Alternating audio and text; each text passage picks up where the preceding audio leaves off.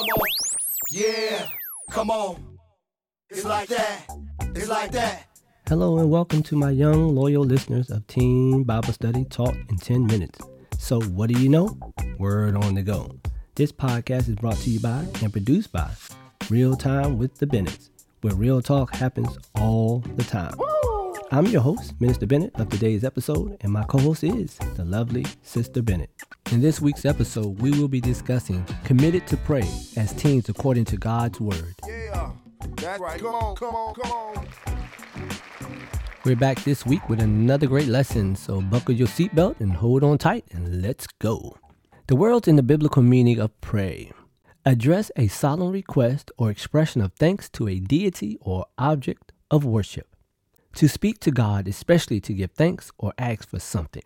We can find the biblical meaning of pray in 1 Timothy 2, 1-4. First of all, then, I urge that supplications, prayer, intercessions, and thanksgiving be made for all people, for kings and all who are in high places, that we may lead a peaceful and quiet life, godly and dignified in every way. This is good. It is pleasing in the sight of God our Savior, who desires all people to be saved and to come to the knowledge of the truth. The Bible says many things about prayer in the Bible. I found this during my internet search. Prayer in the Hebrew Bible is an evolving means of interacting with God, most frequently through a spontaneous and individual unorganized form of petitioning and or thinking. In these instances, such as with Isaac, Moses, Samuel, and Jacob, the act of praying is a method of changing a situation for the better. I don't think I need to ask. We all, yes, that's including all of my young, loyal listeners, we all want our individual situations, our families, our schools, our nations, and all of God's people's situations to get better. I'm going to let you in on a little secret by sharing a biblical story of Jesus in Mark 9, 23-29. It was about a young boy who was possessed by an evil spirit. The disciples tried to get the spirit out of the boy, but with no success. Jesus, being frustrated, called them out. You are an unbelieving generation. Jesus asked, how long do I have to be with you, showing you my miracles for you to believe in me? Jesus turns his attention to the boy, one of Jesus' soon-to-be young, loyal followers. Jesus enters the home and asks the father, how long has he been like this? I want to pause for a moment and put this image in your head. Think of a time Jesus had your back and you didn't trust him. Unpause. The father says, help him if you can, Jesus. Jesus says, really? If I can, stop it. You're kidding, right? Y'all hear this? He said, if I can. After he had a good laugh, Jesus says, everything, not some things. Everything is possible for one who believes or commits to my way. Upon hearing that, the father says to Jesus, he does believe. Jesus immediately turns to the boy as unbelievers stand and watch. Jesus calls the evil spirit out of the boy to never return. I'm going to get to the best part of this story now. Once the disciples get to Jesus and get him alone so they won't be embarrassed, they asked him, why couldn't we get rid of this evil spirit when we tried earlier?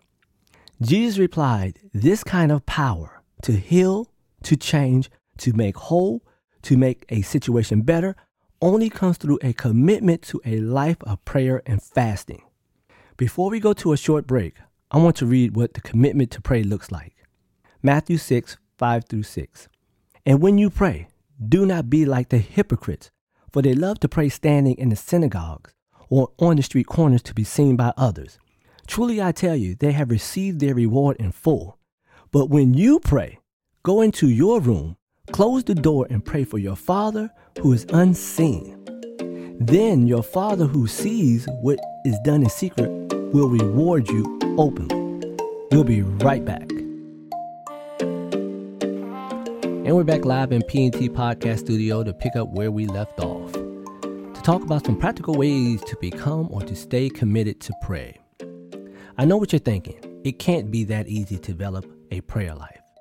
It's easier than you can imagine. It starts with creating a plan. Plans are established to keep us focused and engaged. Realize that you are speaking to God, a real person who loves you. Be present and focus your mind on the Father. Now let's look at some ways to commit to pray. Number 1, read the Bible. Each day I challenge you to read several chapters in the Bible so you can become more knowledgeable about what the Word of God says and what His promises are. Number 2, pray the Bible. Pray God's words back to Him and other biblical prayers, okay? Use God's words back to Him. If He says He'll do something, remind God that He said He would do that for you. Also, pray the Psalms. David is famous for that. As you read the Bible, you would develop a mindset for prayer. Create a prayer list. This should include specific people, your family, your friends, people who are unsaved, people in authority, all kind of people. Pray for them all. And also, this can include places, the state you live in, the city you live in, the nation you live in, and the schools you go to, anything. Pray for those places too. And let's not forget to pray for or about current events, disasters, and social crises that we are facing right now. Number 4, create a personal prayer list. Pray for your own personal situations, your health, your finances, and your relationships. And number 5, and probably most important, pray for wisdom. This is a must to pray for. So follow these things right here.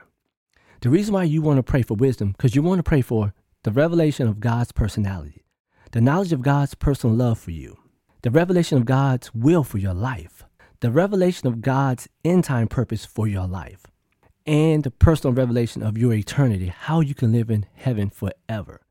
This is how you can develop a life of prayer. Hey, let's see what they're rapping about over here in the conversation corner. Hey, Minister Bennett. What y'all rapping about over here? We were chatting about prayer, and I asked the question, how many of you pray? Well, as you can guess, not a lot of hands went up. I explained how important it is to pray for ourselves, our families, as well as others, and those others may be people that we don't even know. We should always go to God first with a clean heart daily. And what I mean by that is that we must ask God for forgiveness of our sins. Some sins we can name and others we can't remember, but we're sure we have committed some. Remember, God sees all and knows all. So when you ask for forgiveness with a clean heart, you will be forgiven. After you've asked for forgiveness, begin to pray for the burdens on your heart, be a multitude of people, things. Just speak it out loud. Most people, young and old, believe that you have to have a long, lengthy, and wordy prayer for God. While that may be the case for some intercessory prayers, that's not the case for all. God places burdens on our hearts so that we can pray about them. For example, you look at the news. Oh, okay, right. I know, not the news. How about Facebook or Twitter or any other social media outlet? You're looking and reading, and all of a sudden you see something that makes you want to pray for that person or family or a situation. Don't ignore that feeling. Stop what you're doing and pray. If only for a few moments or a few sentences, just pray. By doing this, when we have that feeling, it allows us to grow more in our prayer life. We should, on a daily, when we open our eyes, thank God for allowing us to see another day. With the pandemic that is happening in the world today, someone didn't get a chance to see another morning.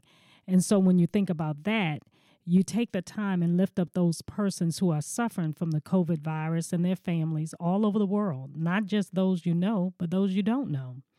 Prayer is so important, and when God moves on your prayers, it's an awesome thing to see. I know that some feel that they pray and pray and pray and nothing happens.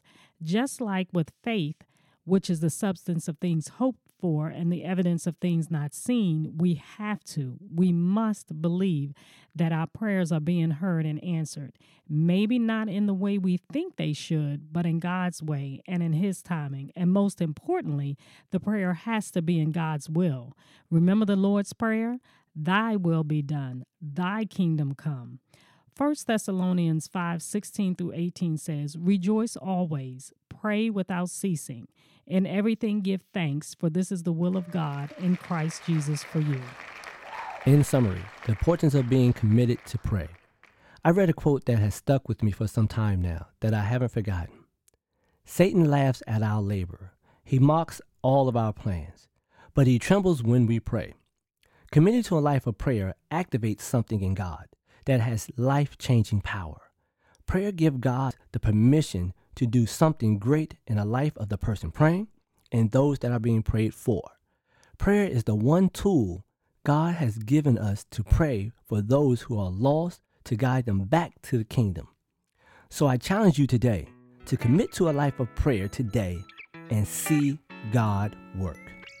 As always, please don't forget to subscribe and share so that you and your friends will get all future notifications when new and exciting episodes are uploaded and posted. Until next time, stay safe and live a life holy and acceptable to God. After all, it's your reasonable service. With a special thank you to LJ Productions for post-production's editing techniques used for this podcast. This podcast was sponsored in part by the Body of Christ Church in Waldorf, Maryland, Pastor Kenneth E. Stewart, It's Christian Education Ministry, in association with Real Time with the Bennetts. Or Real Talk, what? You got it. Happens all the time. Yeah, it's like that.